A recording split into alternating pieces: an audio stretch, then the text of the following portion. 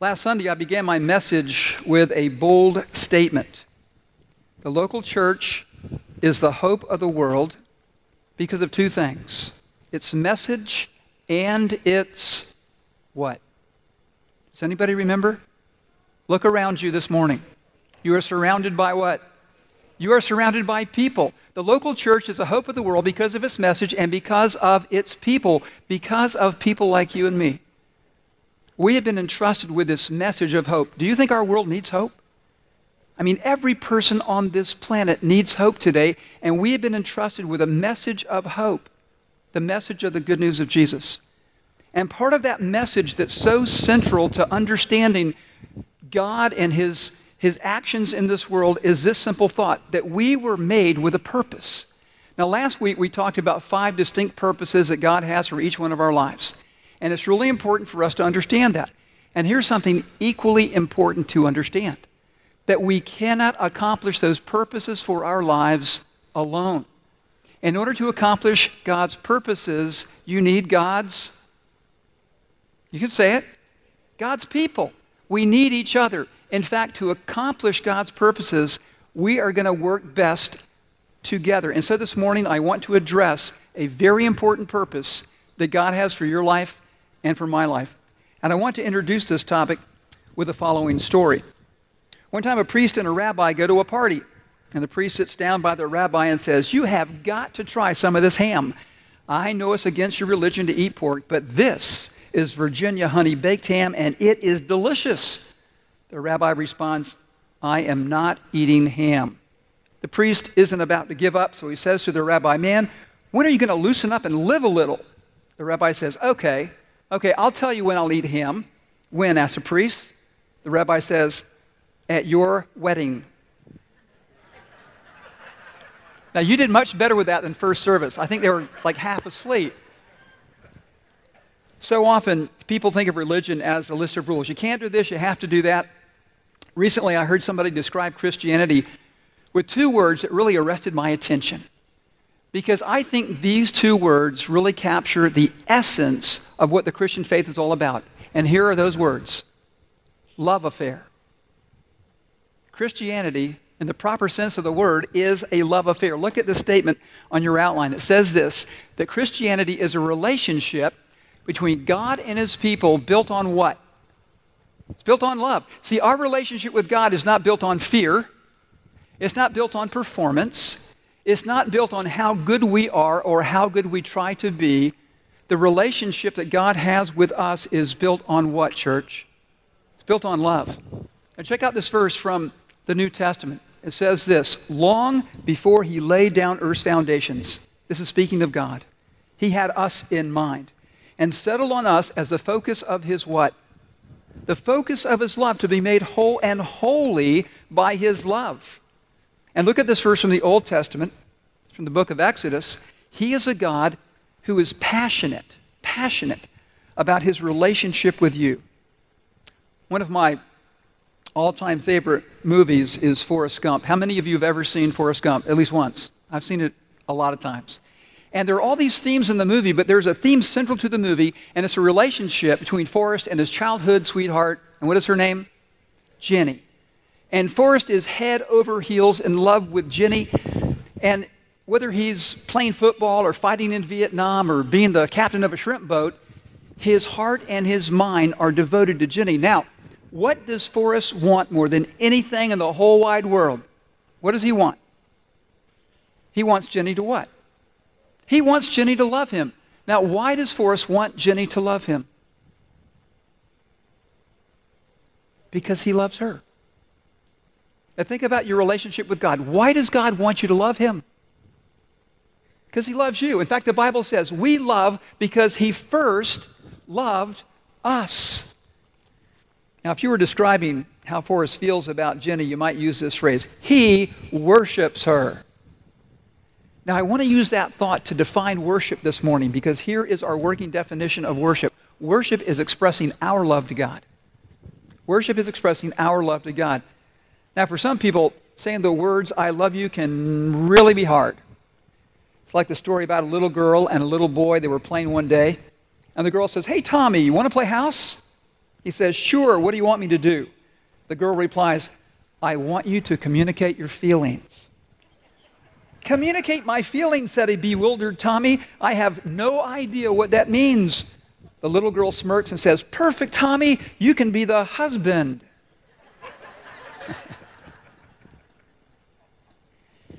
For some of us, communicating our feelings, really communicating our feelings can be quite a challenge, not just with people, but even with God. Think about the family that you grew up in.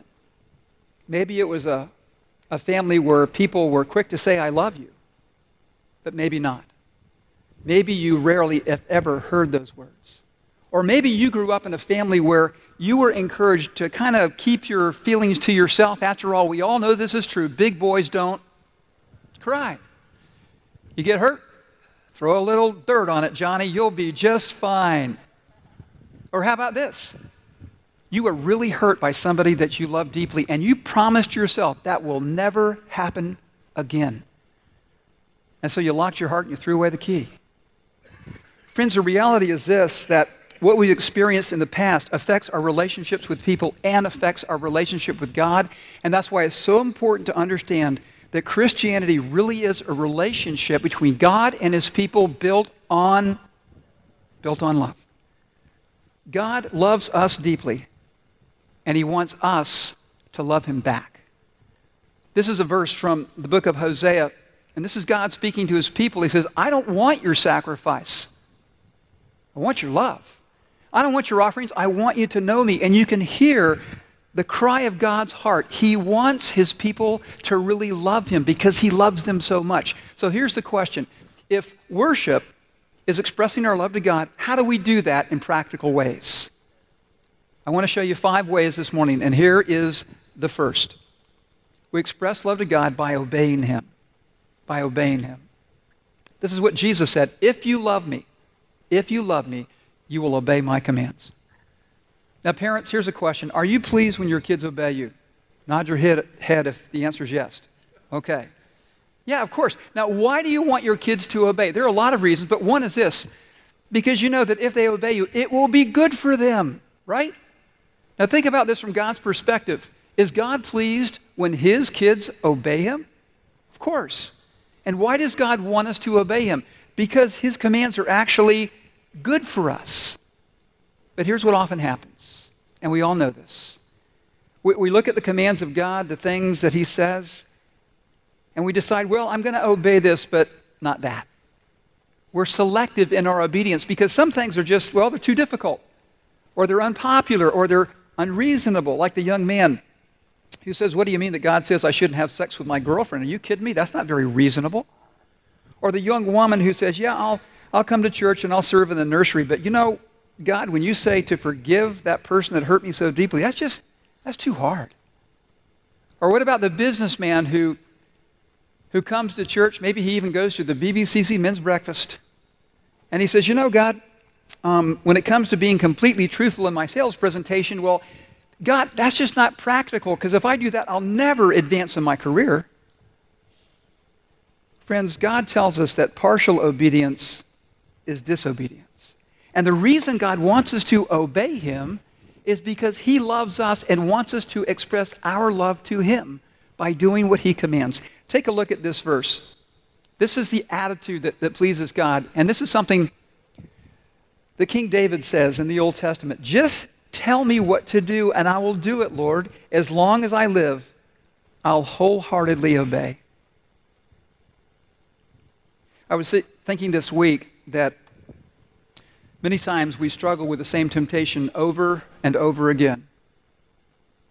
And some of us this morning are struggling to break free from an addiction. Maybe we know somebody who is trapped in an addiction, and we say this, "I will try harder, I will pray harder. I won't let it happen this time." But it does. And what we need to realize is that Jesus taught the key to obedience is not trying harder. The key to obedience is allowing God to love you and returning your love to him. Because friends, listen, the greatest motivation you will ever have for reaching any goal in your life, including obeying Jesus, is because you love him more than you love your sin.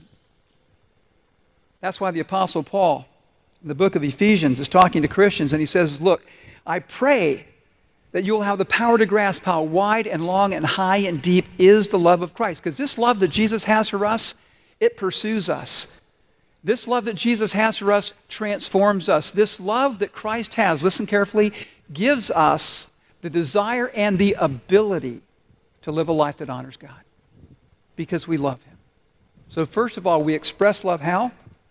You can tell me. Right, by obeying Him. Here's number 2, the second way that we can express love to God, through constant conversation. Constant conversation. When couples are in love, what do they talk about with each other? First service got this right off the bat. What do they talk about? What do you think?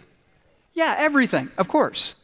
And one of the things that I tell couples is if you want to strengthen your marriage, you need to talk. You need to have some couch time. You know, at the end of the day, sit down for 10 or 15 minutes at least and talk to each other about what happened. Last night, my wife Chris and I took a walk together. And we went over to the Intercoastal and we sat on a seawall and we looked at the water. And you know what we did? We talked. We talked about all kinds of stuff. And Chris and I have been married for a long time, but I remember when we were dating, man, we talked for hours. And it seemed like minutes. Ever had that experience? And even today, my favorite thing to do is to talk to Chris. Because we can talk about anything and everything. And that is so true about God. He wants you to come to Him and talk to Him about what? About everything. Look at this verse from the Psalms. It says this, I love you, Lord. I love the Lord, for He heard my voice. He heard my cry for mercy.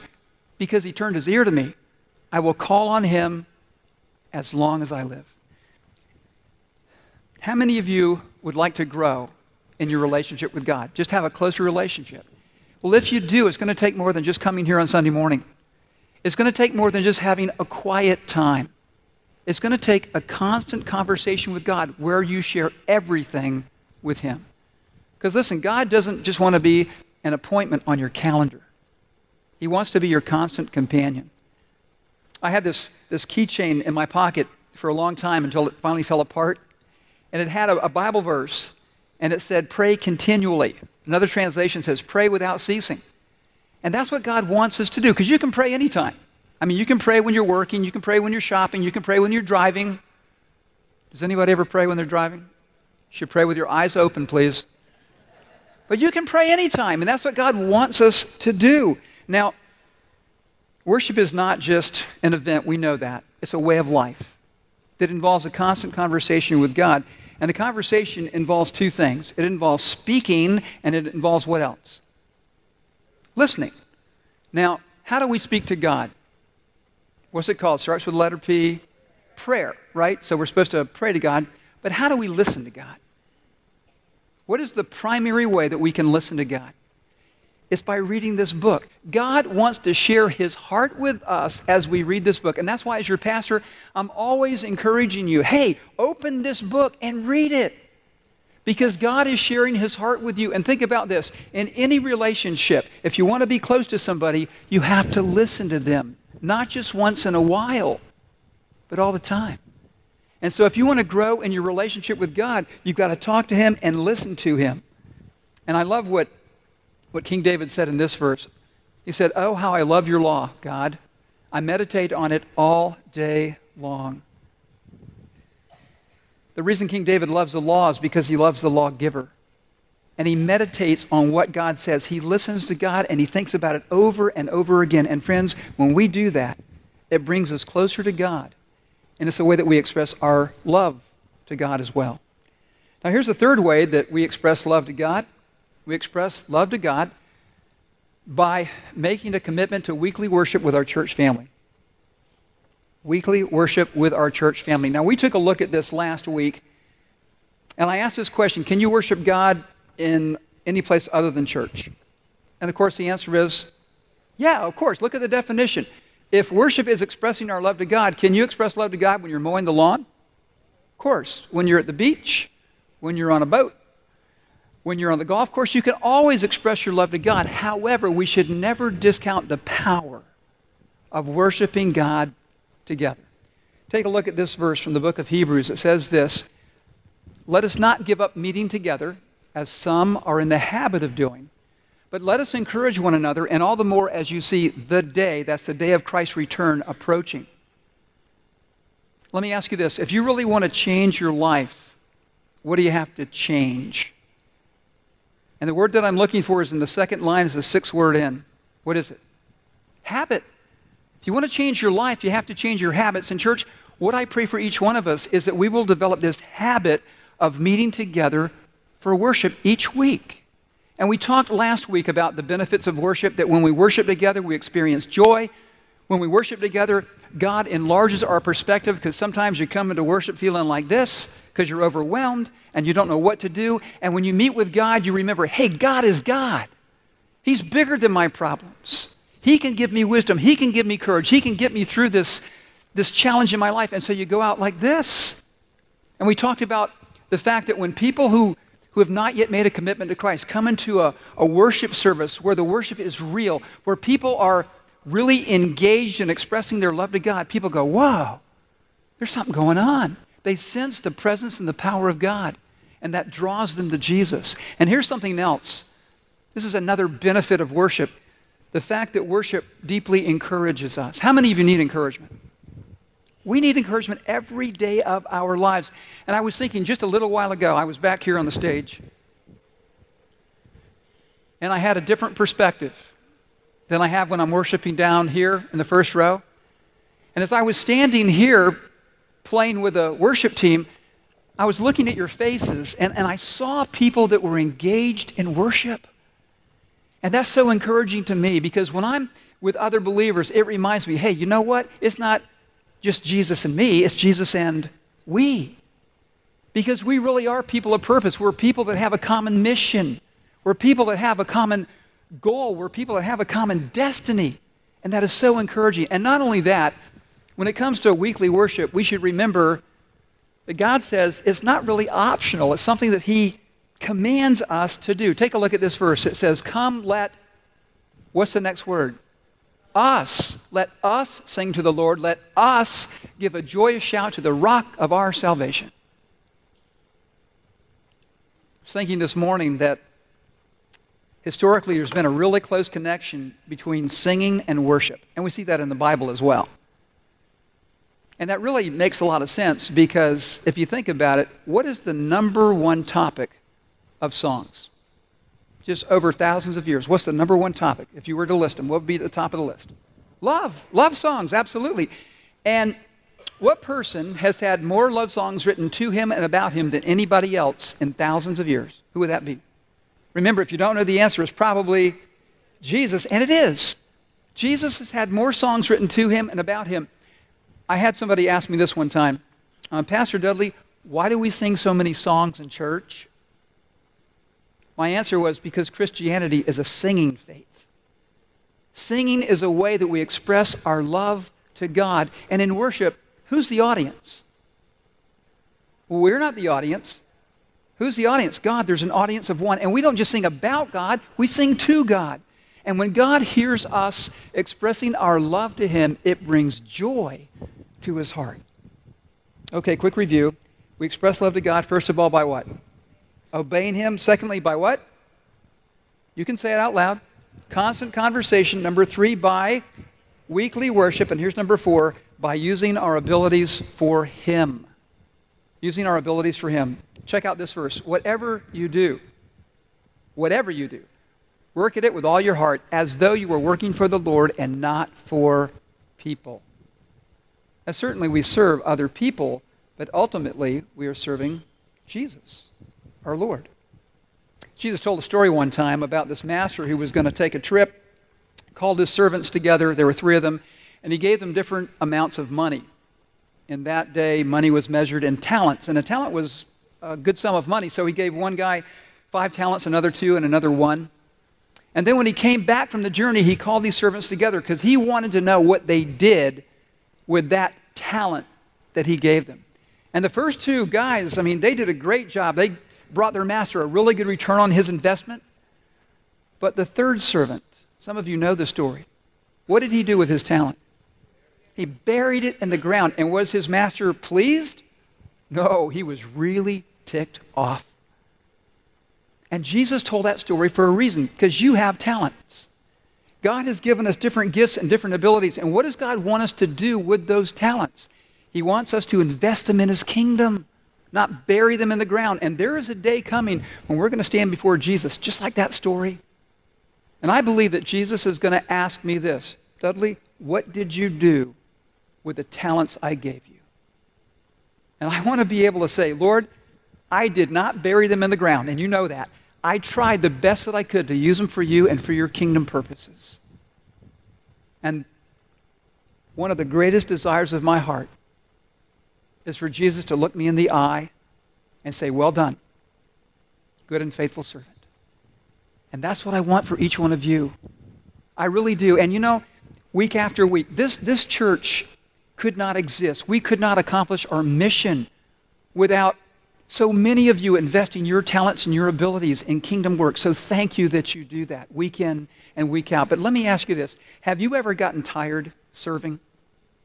I have. I've gotten exhausted serving. And I remember something that happened a number of years ago. And some of you will relate to this maybe more than others. How many of you were at Manatee Elementary School years ago? Okay, a number of you. I remember one Sunday morning, I'd had a really long week and I was really tired and didn't get much sleep. And we used to work really early, like at 7 o'clock. We would start setting up for church and we would bring all this stuff in and all the sound equipment and all the chairs and all this stuff. It was a big production. And so on one particular Sunday, there were a number of people that just didn't show up on our setup team.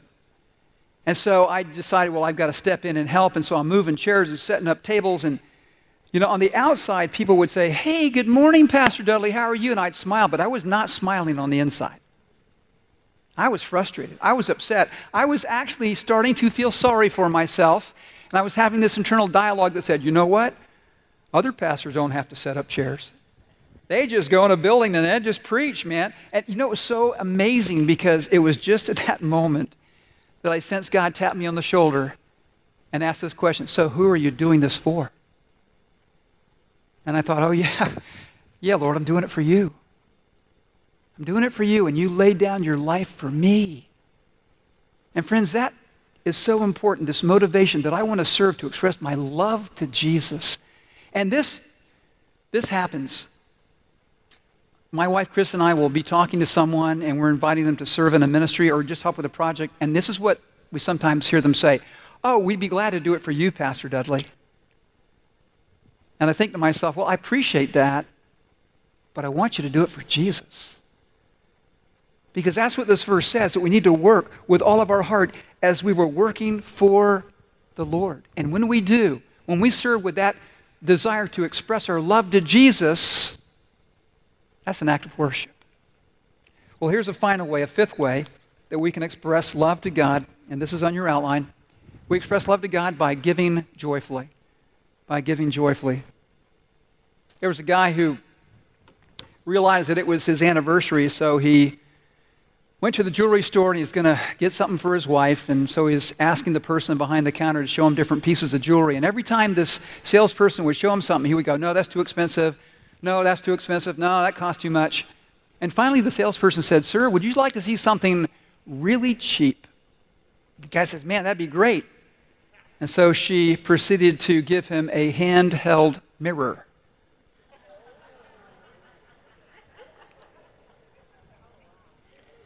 Here's a really important principle about giving. You can give without loving, but you cannot love without giving. Now think about that. It is possible to give without the motivation of love. You can give because you feel guilty. You can give because you feel pressured. You can give for all kinds of reasons. But when you love, when you really love, you can't help but give. And this is what the Bible says. But just as you excel in everything, in faith, in speech, and knowledge, in complete earnestness, and in your love for us, see that you also excel in this grace of giving. And the Apostle Paul, a follower of Jesus, is talking about financial resources in this verse.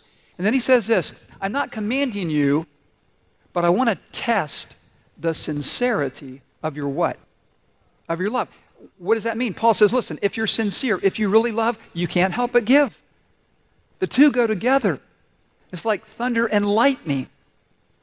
And look at this verse about giving as well. It says, you must each make up your own mind as to how much you should give. Don't give reluctantly or in response to pressure, for God loves the person who gives how? Cheerfully. Why does giving bring joy to our heart and to God's heart? Well, it's because Christianity is a relationship between God and his people built on what? Built on love. And so God loves us, and we respond to this love by giving back to him, and God is joyful, and so are we. And yet, church, I know that it's easy for me to stand up here this morning and say, hey, God really loves you. And certainly I believe that's true. But I also know this, that there are times when life is hard. I mean, really hard. Hard for us or hard for people that we love. And there's a question that forms in our mind, and the question is this: God, if you love me, why? Ever been there? God, if you love me, why did I lose my job? Why did I lose my business? Why did I lose my marriage? Why did I lose my health, God? God, if you love us so much, then why is this world such a mess? Now, for many of us, when we're faced with those questions, and it could be a question you're asking yourself or somebody else is asking you that question, we have this framework. We have a biblical framework because we understand the story in the book. And we know that as the story began, Adam and Eve disobeyed God. And because of their disobedience, sin enters the world and a curse falls on them and all of creation. And we know that things are not the way they're supposed to be. And we see that play out every single day in our world. Babies are born with defects and disabilities. And there is war and poverty and crime and terrorism and all these things. The world is a mess. And yet, even at that, even though we might understand this biblical framework, we ask the question, but God, if you're really powerful, God, if you're really good, why do you let it go on? Why don't you stop it now? Just this week, somebody asked me that question. Because they said, look, it doesn't look like God loves me. It doesn't feel like God loves me right now. And friends, when we wrestle with those questions, I think there's only one place we can go, a place where doubt begins to dissolve and faith is renewed. And that place is the cross. Because at the cross, God didn't just say, I love you. He proved it. And I've experienced this, and maybe you have too. When we cry out to God and we're looking for answers to our questions, so often God doesn't give us an answer. Instead, he gives us himself. And that's exactly what happened at the cross. God gave us himself. Because Jesus said these words, for God so loved the world that he did what? He gave his one and only Son. That whoever believes in him should not what? Perish, but have eternal life. People read that verse and they wonder, well, what is that about? Should not perish. I'm doing okay. My life's not perfect, but perish? What do you mean perish? It's like somebody who's driving their car and they don't realize they're about to drive over a cliff. Because the Bible says that we come into this world with a heart that pulls us away from God's purpose, because he wants us to know him and love him and trust him and obey him, and nobody does that perfectly. And the Bible calls that sin, and our sin separates us from a holy God. And this God who is holy is just, and that means that he's got to punish every sin we've ever committed, and that just punishment is for us to die and to be separated from God forever. And we call that what, church? Bad news. And it's really bad. And I want you to grab hold of this. You cannot appreciate how good the good news is unless you know how bad the bad news is. But here's the incredible news. Jesus doesn't want you to perish. He came to this world because he loves you. And he loves you so much. He loves me so much that he lived the life that I couldn't live. And he voluntarily goes to a cross and suffers this excruciating pain, not just in his body, but in his very soul. He cries out, my God, why have you forsaken me? And Jesus did that so that we would never have to suffer that kind of separation from God. And then he dies. And the amazing thing that happens at the cross is that God the Father is willing to take our sin and our failure and our guilt and put it all on Jesus and punish him in our place. And Jesus stays there. for hours. He could have come down, but he stays there. Somebody said one time, it wasn't the Roman nails that held Jesus to the cross. It was his what? His love. He was taunted, hey, if you're the Son of God, come down from the cross. No, I'm going to stay here because I love you so much. And think about this. 3 days later, we know the story. Jesus is resurrected. He comes back to life. What does that prove? It proves that God the Father accepts the payment that Jesus offered for us. And Jesus says, listen, I love you so much. I want you to know this good news about my love for you. Come and follow me. Admit you're a sinner. Admit you need a Savior. Believe that I died for you and I rose from the dead because I want you to have a life of purpose. And I want you to have a life where you know, where you are confident that you are loved, where you are certain that nothing can ever separate you from my love. And church, realize this. You may have been a Christian for 5 minutes, or 5 hours, or 5 weeks, or 5 months, or 5 years, or 5 decades. It doesn't matter. God wants every single one of us to grow in our love for Him. Isn't that true? And listen, the depth of your love for Jesus will be the depth of your worship. Because the more you love Him, the more you're going to want to express love to Him. And the mark of a church that is growing spiritually, growing in maturity, is the vibrancy of its worship.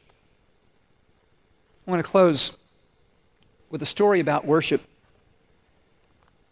First time that John Hernandez is the director of Children's Impact Network, the first time he asked me to go with him to Colombia, South America, he was telling me about this pastors' conference. And he said, Dudley, you need to understand that these pastors and their wives, their families have been through really tragic situations, that the communist guerrillas have murdered many of their family members.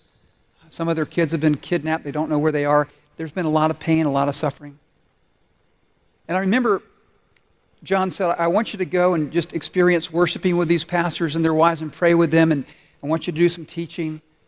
And so I was trying to prepare for this trip, and I remember we flew into Bogota, and then we drove for about 3 hours outside the city. We were in this really rural area. We're going down this dirt road. It's night, and we were late to the conference because our flight was delayed. And we're driving up to this building, and it's kind of set on a hill. It's a 2-story building. There are no walls on the upstairs. And this second floor is packed with pastors and their wives. And as we get out of our vehicle, you can hear this singing. And it is so loud, and it is so joyful. And as we walked into this assembly of believers, it was almost like you could reach out and touch the presence of God, because God was meeting with His people. They were expressing love to God, and God was expressing love to them. And it was an incredible time of worship. And I remember John Hernandez saying, listen, at the end of the conference this week, I want you to talk to these pastors. I want you to close our time together. And I want you to encourage them, because they're going through a lot of stuff. And I thought, man, what an honor, what a responsibility, what a privilege. What do I say? And so I started praying, and my clear impression from God was this: Dudley, don't use your words, use mine. And I thought, that's a really good idea, Father. And so I looked at this passage of Scripture in Romans 8 that's always encouraged me, and I translated it into Spanish. And I worked so hard just trying to memorize that in Spanish so I could say that to these pastors and really encourage them. And church, this morning, as I close this message, I would like to leave you not with my words, but God's words. And I hope that these words from Scripture will encourage you, that they will give you courage and confidence, whatever you're facing in your life, and most of all, that these words will remind you that God loves you. This is from Romans chapter 8, verse 31. What then shall we say in response to these things? If God is for us, who can be against us? He who did not spare His own Son, but gave Him up for us all, how will He not also along with Him freely give us all things? Who will bring any charge against those whom God has chosen? It is God who justifies. Who is He that condemns? Christ Jesus, who died, more than that, who was raised to life, is seated at the right hand of God and is also interceding for us. Who shall separate us from the love of Christ? Shall trouble or hardship or persecution or famine or nakedness or danger or sword? As it is written, for your sake we face death all day long. We are considered as sheep to be slaughtered. No, in all these things we are more than conquerors through him who loved us. For I am convinced that neither death nor life, neither angels nor demons, neither the present nor the future nor any powers, neither height nor depth nor anything in all creation will be able to separate us from the love of God that is in Christ Jesus, our Lord. Amen. Let's pray. Father, thank you for reminding us with your words, those words you inspired Paul to write, that nothing in this universe can separate us from your love. And God, today, I pray for the person who maybe for the first time realizes that you really love them. And God, the response to that love is for us to bow our hearts and to decide to follow Jesus. And Lord, for the person who maybe wants to make that decision today, I just pray that in their heart they would simply say, God, I've failed in so many ways. I'm a sinner, I need a Savior, and I know His name. It's Jesus. God, I believe that He died on the cross to pay for my sins, that He came back to life 3 days later, and I just want to follow Him. I want to bring joy to His heart. I want to discover His purpose for my life.